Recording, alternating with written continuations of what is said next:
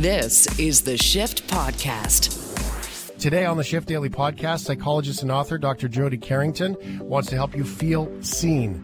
We go through her tips on how to reconnect with your life and how to get the acknowledgement you need this year. Her brand new book is out as of Tuesday. It's awesome when we talk about it. What can Ukraine do while Russian missiles strikes continue? Foreign policy expert Hannah Shalist is live in Odessa and updates us on the going on of the conflict and how the war is creating a unifying but traumatic cause for Ukraine, including the helicopter crash that has people on it that happened while we were on the air that Hannah knows and studied with. Plus, are you okay with reality TV, Valentine's Day, and more? It's all in the Shift Daily Podcast. This is the Shift Podcast.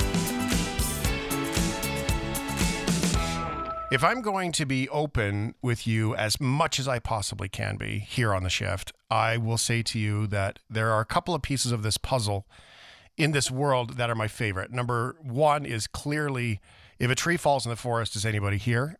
That would be you, the Shift Head community, and everything that you give me, your listening. I have said many times that the gift that is given is not the words that I give to you on this show, because I say them once. It's your listening that you give to me, right? And so when you give me your listening, that happens thousands of times. So you are the one that's giving me the gift when we're all here on this program. And that's why the Shift Head community in our Facebook group is so important. Now, that being said, the other part is the people I get to meet.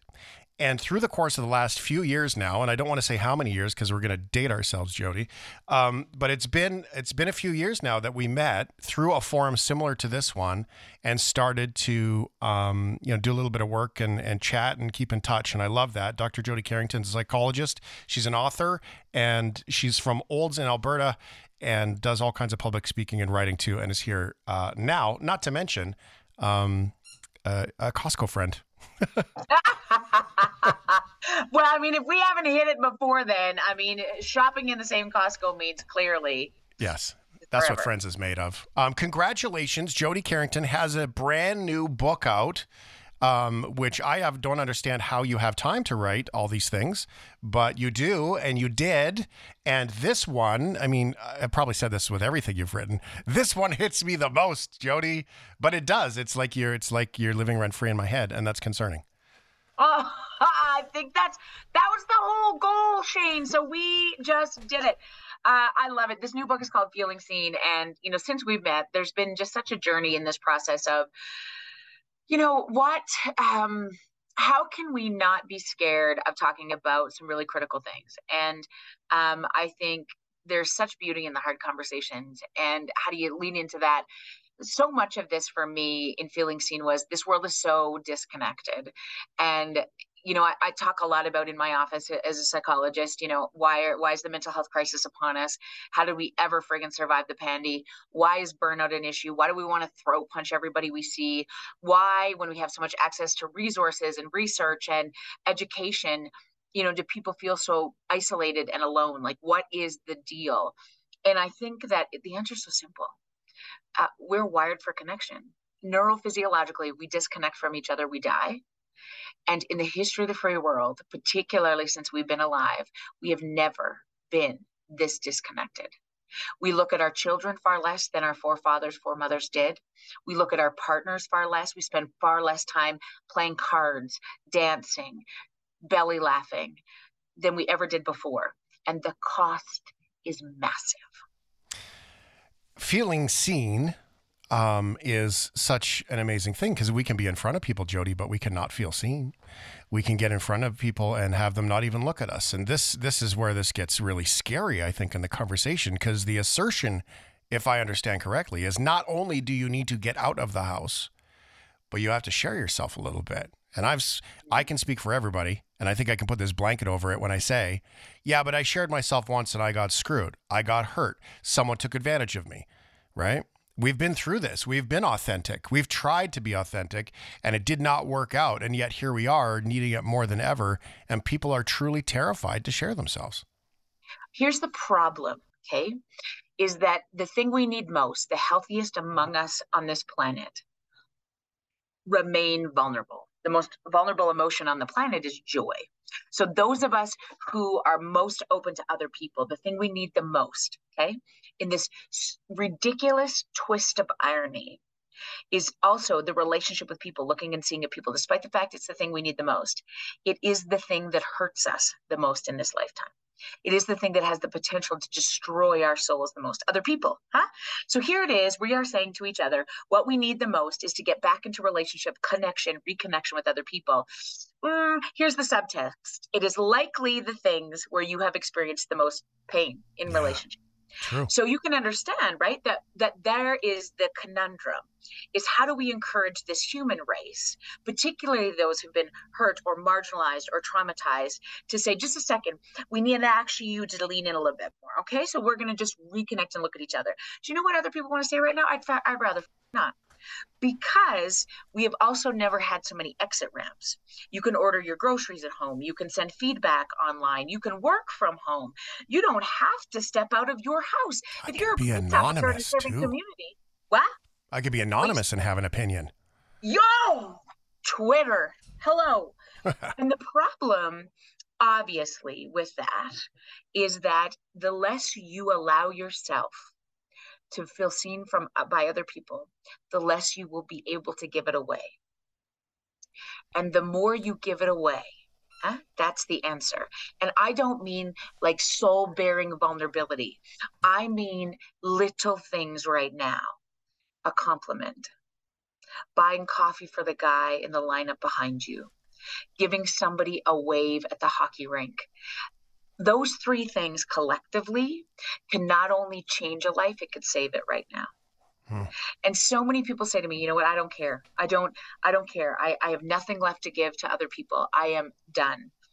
And the interesting thing to me, first of all, is that, I am so sorry that is where so many people are in this moment. Highest rate of suicide in this country is middle-aged men. We have never, ever, for the first time in history, we have now seen psychological, emotional illness killing people we love at faster rates than physical illness. That's ridiculous, huh? Mm-hmm. The question is, when we feel like nobody's done it for us, when we feel so isolated, it means any resource we have to get through this life together becomes obliterated. And if we increasingly become like that, my biggest take on this whole thing comes back to one statement that I think the most profound string of words in the English language, I think you and I have talked about this before, for me was said by a dead guy named Ram Dass. He said this: we are all just here walking each other home. I remember you telling me that. Yep. It's beautiful. It's exactly what it is. And I, for the rest of my days, will speak about it because, in fact, it hangs over my shoulder in my office because I have to be reminded of that every single day. Because here's the problem. We don't arrive. None of us do. I have met nobody on this planet to date that is simply happy. There's this elusive thing that we all put on as social media, on the Facebook and the Snapchat and the TikTok and all the things, Instagram. Everybody else is happy. No, they're not. I have not met anybody who wakes up in the morning and is like, you know what? Holy shit, I am so happy. I'm so happy with this body. This is exactly what I thought a 47-year-old mother of twins should look like. Oh my God. You know what else I'm happy about? My parenting. I'm so happy with the partner I chose. My God, they're so like, nobody's happy. Everybody is in this state of wondering if they're enough. And what we miss in those moments is slowing down enough to understand it is about stringing together moments of joy. The emotion of joy is the most vulnerable one on the planet. People say to me, no, it's fear, or it's terror, it's anguish. That's where I'm at my most vulnerable. No. It's joy. Because you are emotionally regulated, you have access to the best parts of yourself, and you are allowing yourself to be ready for the world. That only happens in moments of joy. And I say to people, you tell me the last time it was that you danced in your kitchen, or you belly laughed, or you walked into the staff room at work and somebody, made you laugh, or you were like, this is what I'm going to do tomorrow. I think what we should do is like get everybody these and if we jump out and scare her, let's see what happens. Oh my God. If you work in a team like that, I promise you, your mental health, your productivity, your creativity, your innovation is remarkably higher than teams that don't do that. And your burnout rate is remarkably lower. It comes back to our ability to feel seen in the places that we live and we work that result in the healthiest and the most fulfilled among us. We're not here for a very long time. That has become starkly clear to me in the last few weeks in our own family. And it's amazing to me. We don't know how many heartbeats we have left. So you have a choice to be able to step into that sometimes. And those of us, it's very easy for me in this privileged position. I started on third base to be able to say joy is a choice. But I truly believe optimism is something that you seek. And if you can't find anything to be grateful for in this moment, keep looking. Because I promise you, I sat in the front row of a funeral yesterday, and I will tell you that there was a multitude of joy. And it is so critically important, I think, in this moment where we feel like nobody else can fill us up. When we seek connection in others, they may not be ready to give it to us. And it's because right now, most of us feel empty, disconnected, unseen, and you can't give away something you've never received. So our job is not to do this in mammoth proportions. It is simply to do the next best right kind thing. Whatever you got today is enough. It does not have to be great. And where we lose our ability to do that is we get overwhelmed in thinking like, holy shit, there's a mental health crisis amongst us. There is poverty and homelessness and food insecurity issues. And what do we do about this? And there's all of those things that need our attention. Yes, yes, yes. I will never take that away for a second. Our only job is to do the next best right kind thing. And if you only knew how powerful you were, and how do we remind you of that, I think is the place that we need to enter into this conversation with to keep everybody in the game, including you and me. Well, it's beautiful. And I would like to take a couple of things you said and apply them into my life. And I'll share things that I've gone through by your example. Allow me to be the proxy to maybe show how this stuff lands for people who don't know how to maybe do that. Vulnerability is, you said that thing about how joy, right, and fear. I would put it this way, like I think it's time for us just to accept that fear is the default. That really is just the default. I mean, when we go backwards in time, a couple thousand years, and we walked out of the cave, Jody and I walk out of the cave first thing in the morning because that many lifetimes ago we were cave people. And the very first thing we didn't say was, oh, what do I feel like doing today? The very first thing we said thousands of years ago was, is anything going to kill me? Right? Like, much like a dog spins in a circle on its bed before it lies down, there are things that are there. And they're there. Now, joy, on the other hand, joy is much like integrity to me. As the guy, I love words. I write about words. That's my thing. Joy is a lot like integrity. Joy is not distinctly independent of other emotions. You can sit there and be in this moment of joy and have other emotions that come in and dance with it. You can feel loss. You can feel happiness. You can feel sadness. You can feel confusion. And at the same time, you can feel joy. It's like integrity. You can be in integrity and still feel sad. You can be in your integrity and still feel like you lost, right? You or can still feel like be an you asshole. and still be an ass. Like you can be in all kinds of places at once when you're in these extraordinary bubbles of things. And the cool thing about it all is that nobody else can know what your joy is. They can experience the impact of your joy. That's that ripple effect of what you're creating when you're in that place. And that to me is the most beautiful. And I'm going to share a specific one for me. And maybe it sounds silly to you. And this is my habit of creating padding when I feel like I'm about to share myself. This is what I do. This is my pattern. Is that so? Now I dilute it. But this summer, I did a ton of work on significance. Okay. That I didn't see my significance. Now, with the help and guidance of some amazing coaching and leaders, I learned to go, whoa, why do I not only not see my significance, distinctly different than feeling insignificant at the same time? And that's that power you talk about. So this is me. This is what I go through. I go through that regularly. So if you are thinking, well, that's me and I'm bad at this or I'm terrible, there you go. There's Shane Hewitt. And Shane Hewitt struggles with his significance in the world all the time. I feel feelings right now. There's emotion that comes up in my heart just because of the fact that I know it's very real. Now, here's what I've learned. When I'm able to share those moments, this is where the community settles in and they all come in and they all put their arms around. I will get messages because people probably have already sent them saying, hey, you're significant to me, because that's what you do, because you care and you're kind. So I hope that your feeling seen storyline and my sharing of that dance to what being seen is like. And the people show up. They absolutely show up when you express yourself and you sort of dance in your proverbial kitchen. Yes. And I think that's the biggest issue in so many of these things, right? Is that like, I got the best note the other day on social media. It's like, I haven't even met you and I feel seen in your presence.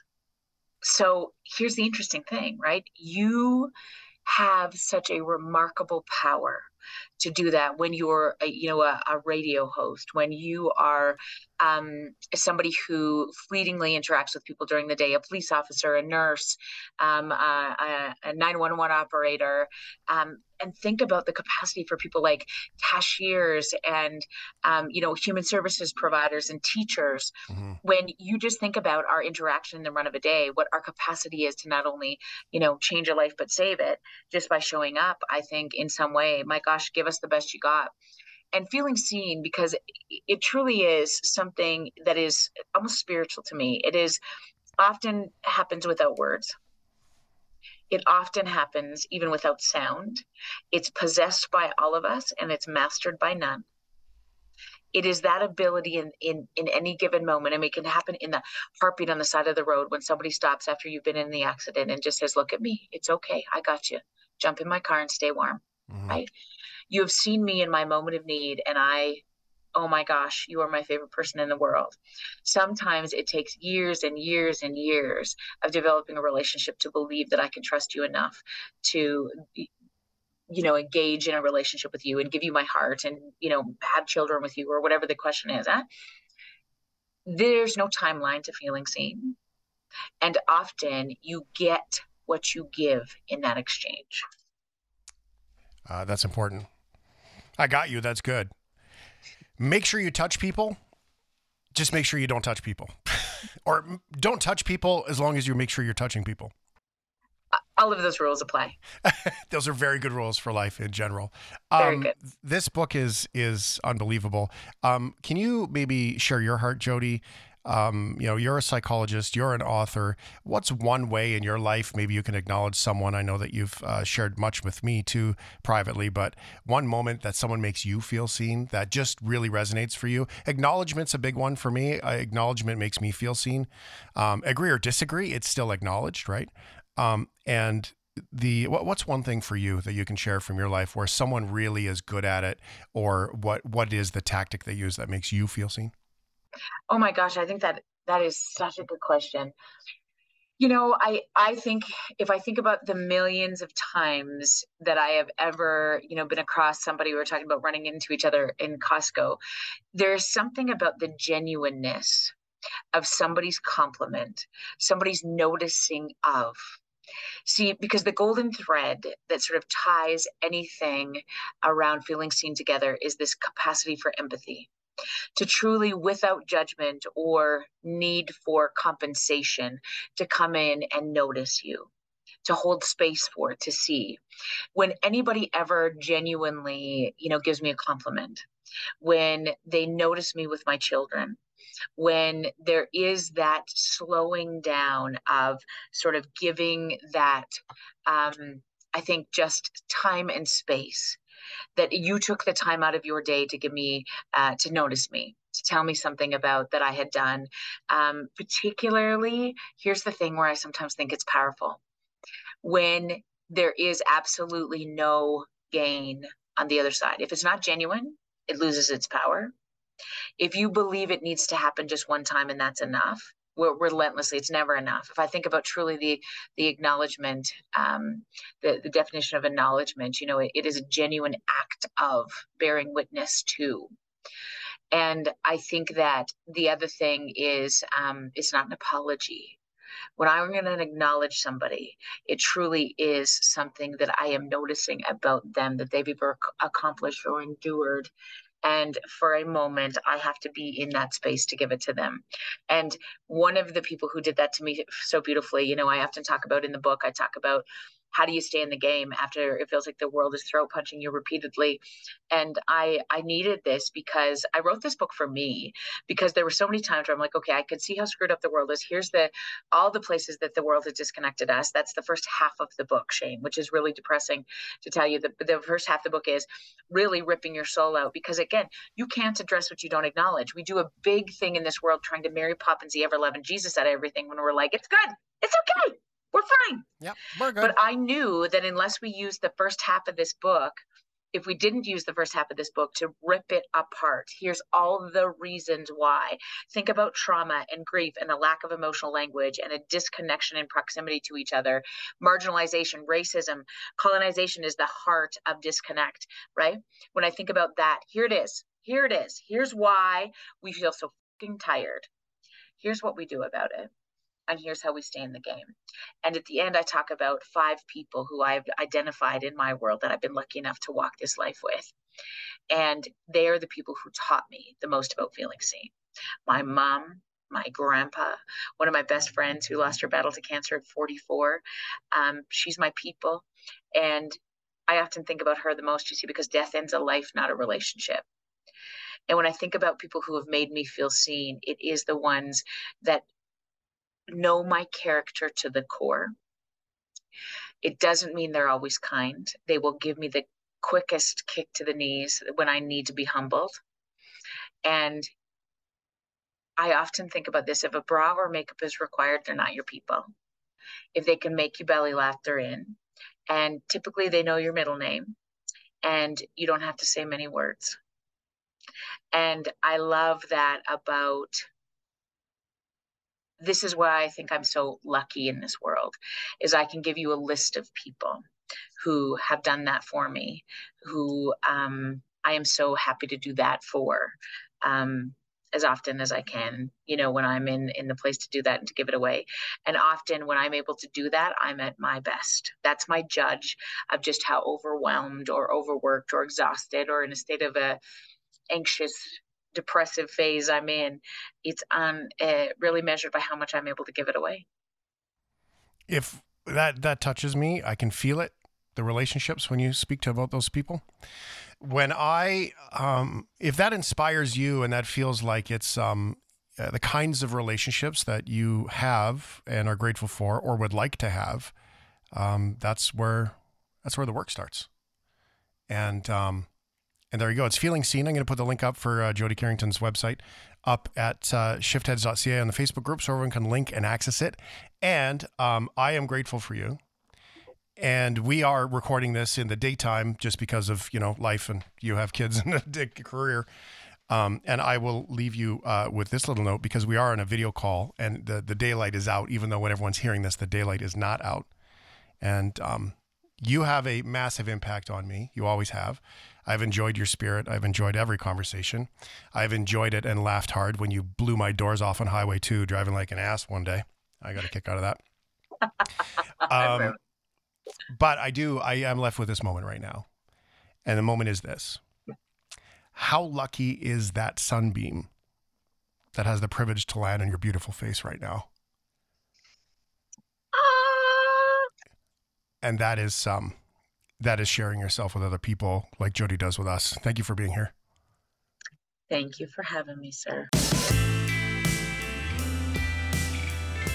This is the Shift Podcast. We are 5 weeks away from a 1-year anniversary of Russia's invasion of Ukraine. And that's a staggering number to me.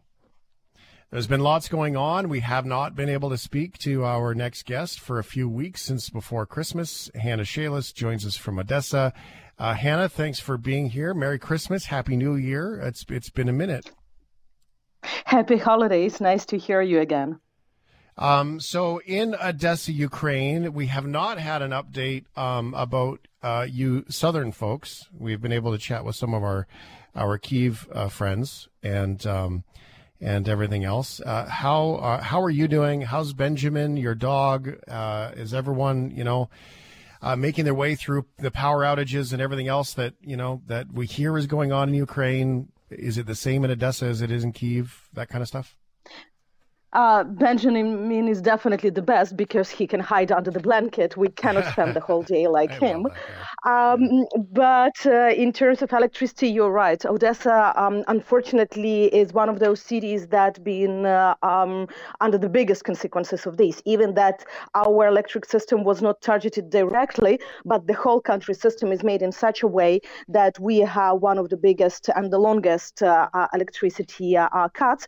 One of the reasons is because in Odessa region, we do not produce electricity, and we need to take it from other regions. That's why, to make this balance for the country, some of my friends can have 6-8 hours without electricity per day easily. They're dropping these missiles, these long-range missiles from bombers, and these bombers can take off from Belarus and they fly all over the place. And when they're in the air, one of the problems that they have is that the entire country basically becomes on high alert.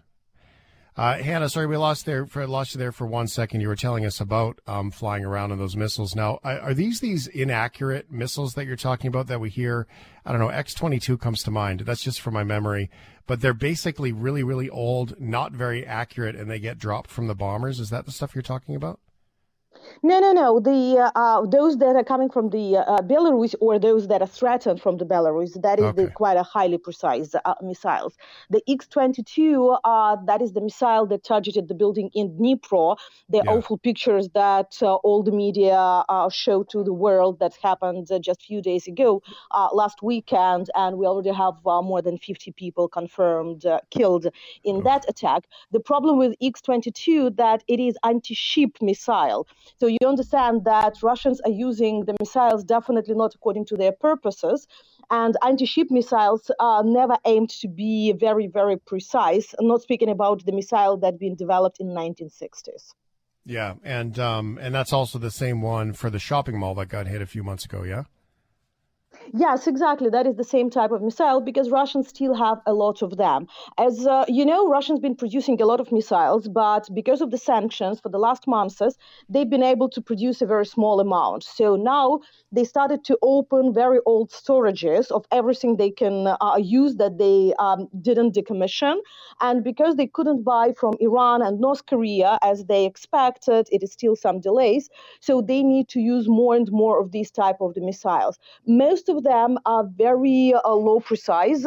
Many of them, because of the bad maintenance, you understand, can fall, and many of them are falling at the territory of the Russian Federation as well, so they are jeopardizing security of their own citizens as well. But the final result is tragedy after tragedy, and unfortunately, they still have enough storage to bring more deaths. So when we look at all of this, I mean, the military part, as I understand it anyway, gets affected with this announcement about Challenger 2 tanks coming. There's the conversation about the Leopard tanks, which can't come from Poland until Germany gives the thumbs up and says yes. I have not seen an update in a day or so on that conversation. Does 14 tanks coming from the UK, how do Ukrainians talk about that? It must be difficult, and I'm assuming a lot here, so please correct me. There's a certain amount of it's about time, but then at the same time, there's probably a lot of gratitude too.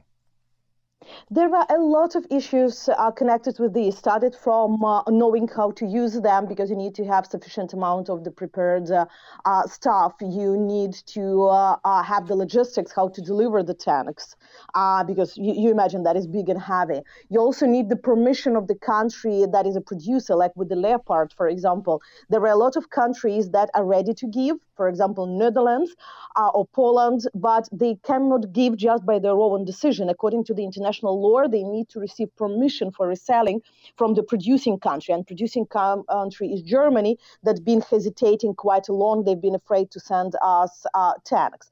We're expecting tomorrow the new meeting of the so-called Rammstein group. That is the group of 50 countries that support Ukraine military. And usually big announcements are made during such meetings about the new packages of support. As more and more countries the last few days are talking about tanks, we hope that finally this decision will be announced officially, especially that Germany wanted not to be alone. And now when you already have at least 5 countries who said that they are willing to give their storage of tanks to Ukraine, it will be much easier for Germany to do so.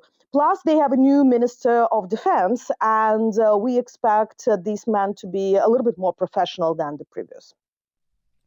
Yeah, you're very kind when you say that, because I would not have been. I would have made comments about sending helmets again, but you're much more political appropriate. Thanks for that. Hannah Shelas joins us from Odessa, Ukraine. There is some new news that has just come out in the last few minutes. I don't know you've seen it because you've probably been on with us ever since, but they are reporting a helicopter crash this morning with Ukrainian police say the country's interior minister and his deputy and inside a helicopter crash outside of Kyiv. Did you hear that before we got on, or is that new news to you? No, I heard, and even more, the deputy minister, I have known him for almost 20 years. Oh, my God, really? Yeah, he was the diplomat in the past, and we used to work together on the several issues when he'd been still at the Ministry of Foreign Affairs. Even more, he'd been writing the reference to my PhD dissertation when I've been defending. So he was really a man of the high integrity and brilliant mind. Very, quite young. He was just 43 years old with 2 wonderful kids. So that is the huge tragedy for the country and for the family. Well, I'm sorry for you as well to have someone. But how do you handle that, Hannah? I mean, you know, these things are going on around all the time, and there's this element of this is everyone standing up for it, and the belief system I think that the world subscribes to, that Ukraine is truly, fighting for the entire world, not only Ukraine. There seems to be this level of amazement to the conviction of Ukrainian people, but at the same time, when we've spoken with some of our other friends in Ukraine, there are people from your lives, as been shared with us, that disappear for a few days at a time because they lose cell service or whatever. There are people like this minister that that's involved in this crash, and this is still as human as it gets. And so when you speak about fighting for your family, fighting for your home country, and then that's family to me. And then when you have family of these people that have such an impact on your life, I mean, it must be so hard to get through. That's always the question, because unfortunately now in the country you cannot find anybody without probably losses due to this war, or that somebody knows something, even that we are a country of more than 40 million people, but the war targeted all possible regions and all possible families. That's why that probably will be the generation of those who lost their close ones. Does that help, at least when you know that, nobody, it's basically impossible to find anybody who hasn't been touched by this, to just know that, I guess the empathy's there, that the sympathy is there and the empathy is there, that people they just get it. You don't even necessarily have to talk about it because everybody understands. That must be a contributing factor to being able to talk about it. Partially, yes, but at the same time, that is like a collective trauma. And when it is the collective trauma in society, you understand that it will be coming even with the generations. That's something that we will see consequences for the psychology, for the societal architecture, for everything, for the generation. Ukraine already had several tragedies like this in the past, and we know that, for example, one of our biggest tragedy in 1930s, the Big Hunger, people still see it in everything from the family habits to the perception to the certain things to the cultural issues. And that's really, shape the generations of people, even that it is already 100 years old. But psychologists demonstrate what are the traits of the character being made due to this. Second World War had impact for many generations in different countries, not only here.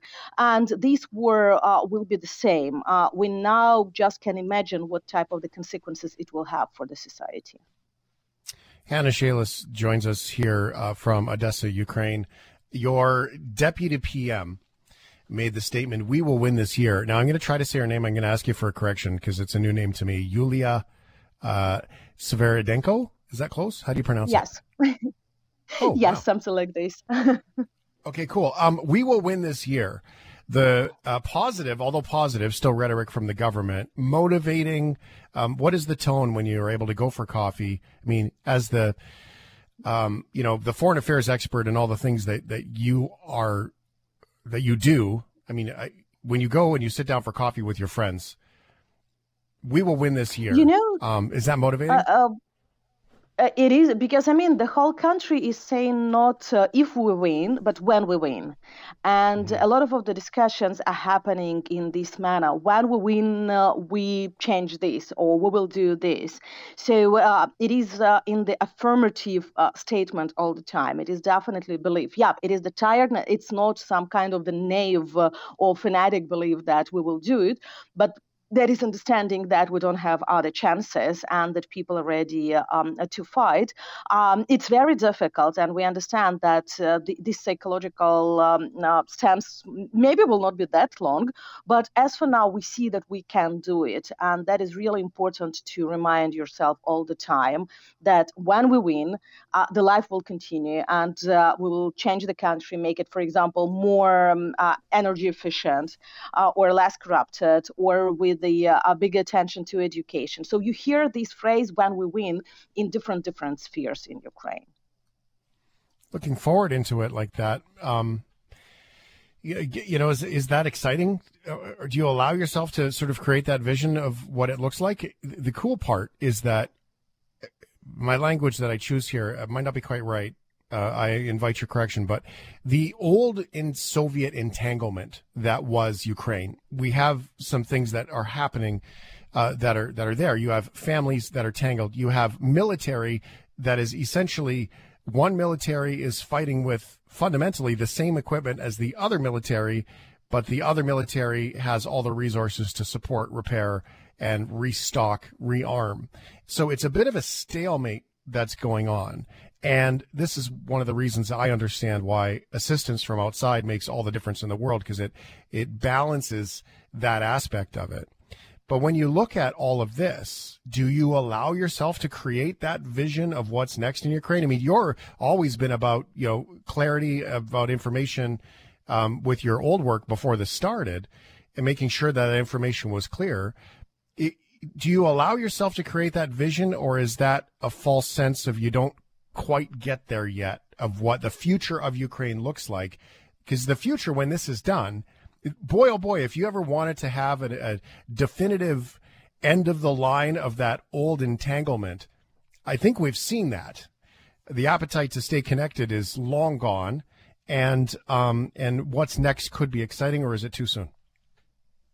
No, because like you said, I'm for the clarity of the facts, but you also need not only clarity, but the sufficient amount of these facts to make the conclusions. You compared the situation that been a year ago, and this year, first of all, we already been trying to change the weapons that both sides are using. Russians are still with the old technology with a lot of dependence. Ukraine is trying to move to the NATO technologies, even those that we produce, not only the foreign assistance. And the foreign assistance that we are receiving, all those NLAW HIMARS, that's something that, or different types of the drones, that what Russians don't have. That's why we have sometimes certain the superiority in terms of the innovations used. The technology, for example, for the joint monitoring and control of the battlefield, well, the whole is the IT infrastructure for the battle is being created by the Ukrainian IT specialist, and a few weeks ago presented for the NATO teams. They were very surprised that something like this can be developed. So it is synergy of the Western support and the Ukrainian capabilities, but also what is much, much more important, that is willingness and understanding for what you are fighting, the moral of the forces. That's something that we forgot probably for years, thinking more about technology in the war. But what now more and more generals in different countries are emphasizing, that First of all, it's always people that are winning, not the tanks or helicopters.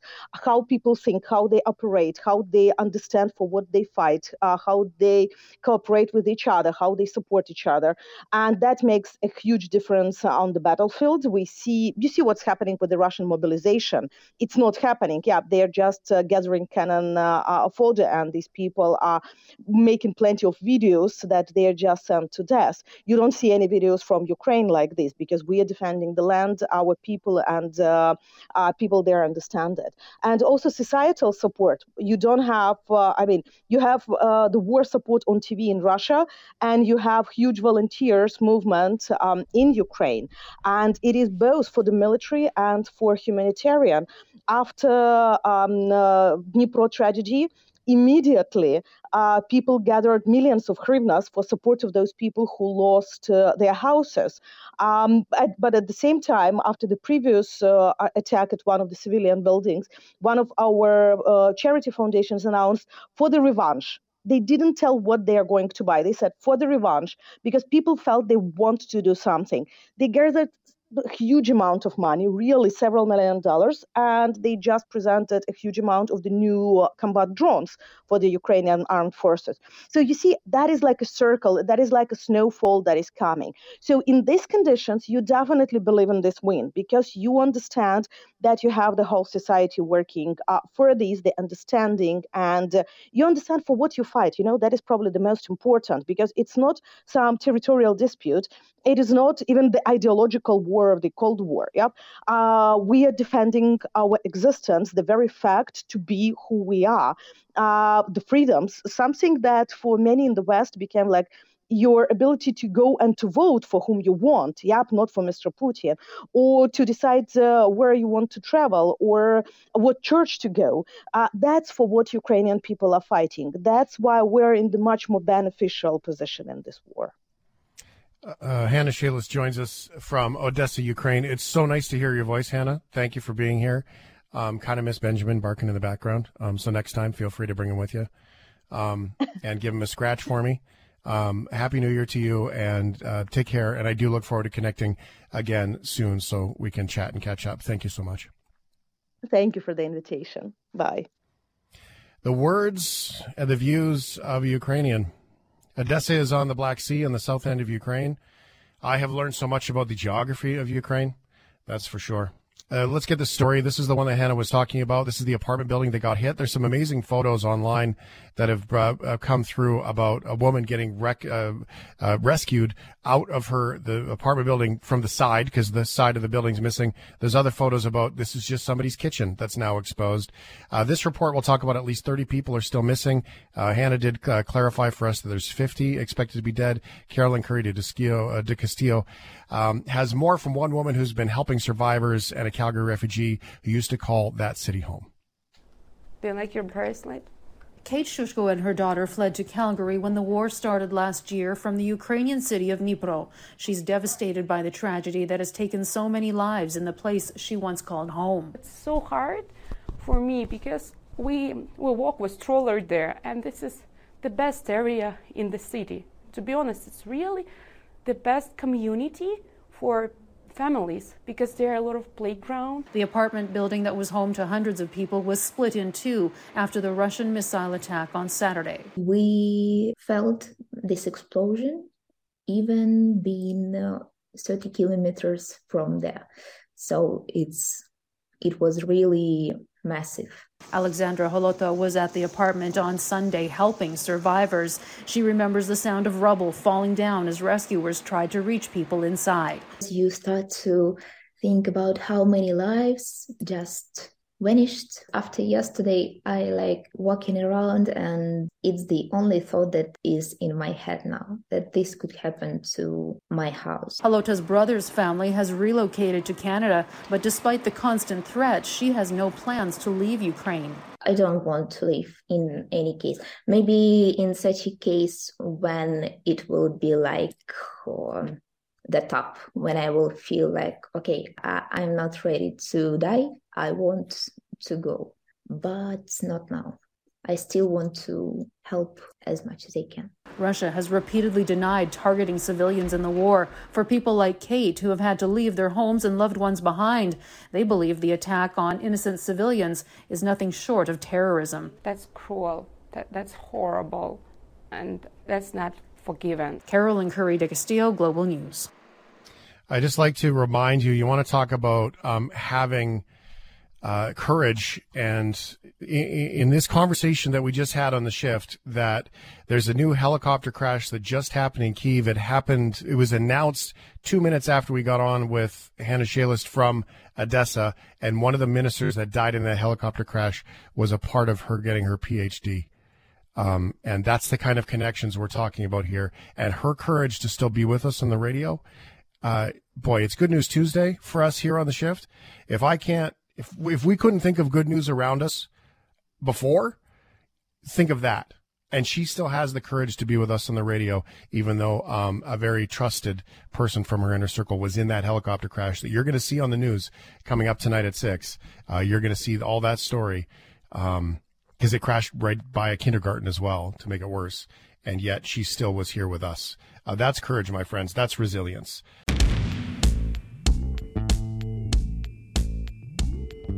This is the Shift Podcast. Are you okay with reality TV shows? Reality, yeah.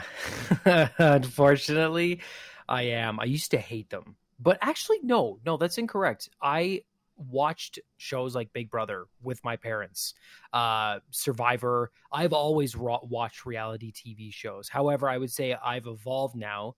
My tastes have gone from watching the interesting competitions to the straight up like garbage television of, bizarre TV shows like The Ultimatum, where couples, the ultimatum is you need to get married or we break up. So they get these couples and put them with different partners until they decide if they want to get married with their original partner. These horrifically stupid TV shows that I watch, and I think it's because it makes me feel better about myself. Like the stuff that these contestants put themselves through, what they're willing to do, and how willing they are to be open on television and exposed, just makes me feel so much more confident in how things are going for me. And I think that's the true beauty of reality TV show, the true gift. There are two ways to feel successful in life.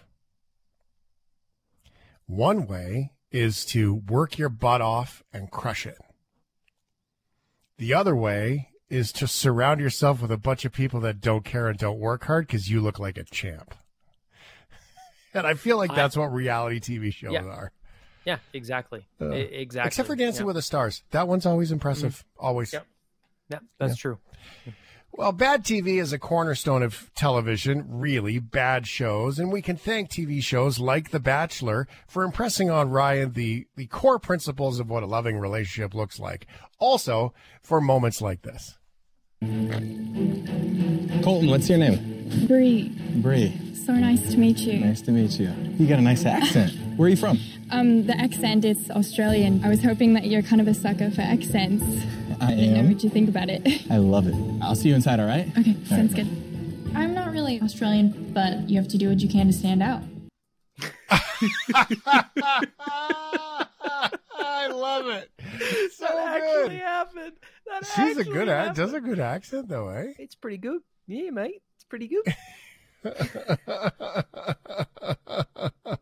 That's fantastic. I know. I love it. Can you play the very beginning of it again? I want to hear her voice, John, just a little bit. Colton, what's your name? Bree. Bree. So nice to meet you. Nice to meet you. That's good. That's so good. I feel like that actually deserves a bit of a salute, Ryan. Let's hit it. Just drive from town to paradise and you'll see why we call Australia home. Australia. Not from. That's good. I like that. Very good. Well done. I'm glad you enjoyed that. Okay, well, another TV show that's getting some notoriety for some unfortunate reasons. That show is the 90-Day Fiancé. Put your hand up if you're surprised. Nobody? Okay. And one of its former contestants is also on the U.S. Most Wanted list. Michael Baltimore, best known for his appearances as a barber on season 4 of 90 Day Fiancé Happily Ever After, is wanted by the U.S. Marshals for allegedly murdering his boss, Kendall Jerome Cook. According to the law enforcement agency, Baltimore has been added to its 15 most wanted list and is offering up to $25,000 in reward money for information that leads to his arrest. He's wanted in Carlisle, Pennsylvania, where authorities say the 39-year-old is alleged to have shot and killed Cook and injured another man at the GQ barbershop in Carlisle on May 22, 2021. The same barbershop where a number of scenes were filmed for the hit TLC reality show in 2019. Whoa. Yeah. That's a bad day of work, man. Terrible. Terrible. Whoa. I mean, I've been mad at a boss before. But not that. Whoa. All right, that's from E.T., by the way. That was from June of last year. The man had been on the run for months, but police finally caught him this week. How did they catch him? Police say he was arrested after trying to flee a bar fight in Florida. I don't know how things work in Florida, which from your description sounds like a colorful, lawless swamp. I think that's the first time we've been able to get the Australia song and the Florida song in the same Are You Okay? I was going to say, we have taken a tour of the world. It's like the trifecta of Are You Okay just happened. Wow. Whoa. It's like the Twilight Zone. Never before on the shift. The only thing missing from this story is Niagara Falls. So let's wait and see if that comes into play here, too. Thursday night, Davie police were called to a bar fight involving a man with a knife who threatened to get a gun out of his car.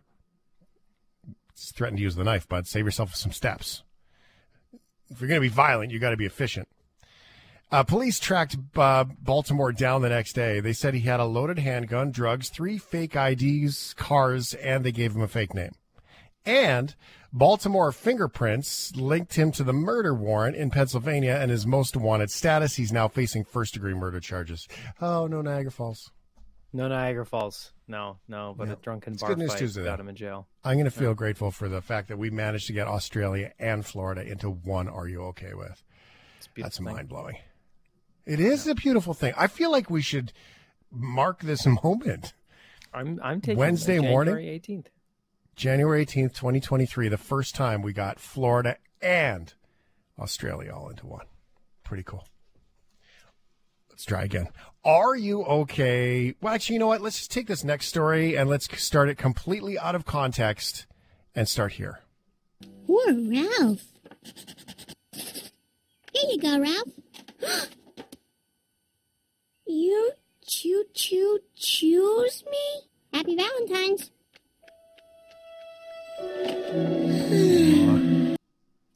Oh, Lisa. Oh, Lisa. Are you okay with Valentine's Day? Yeah, it's a tough one. I have some great Valentine's Day memories, and I also have in grade 6, me and 3 of my friends who had crushes on girls, we wrote like I love you letters and wrote them anonymously and put it up on the lockers. And then all of the girls were trying to figure out who it was. And then when they found out it was us, they're like, never mind. Nope, not interested. Undo. So terrible Valentine's Day. Terrible. However, and then, you get an adult and you have more fun and you get to have the fun dates and, the true like romance of the day.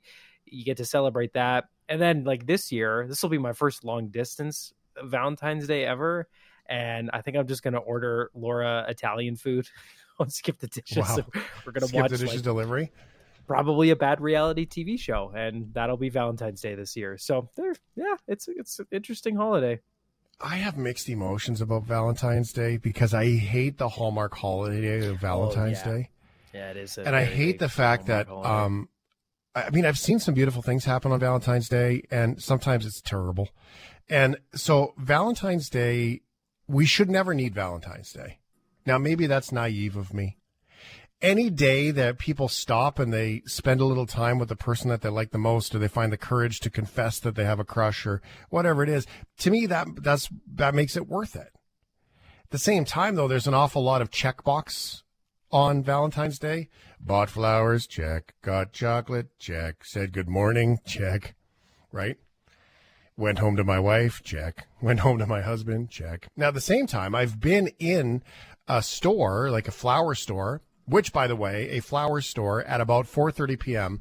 on Valentine's Day, when all the dudes are going home, is a very busy place. Busiest place in the city, really. Because guys cannot be prepared. I mean, we can plan a trip to the airport like you wouldn't believe. We can mow a lawn with straight lines. Unbelievable.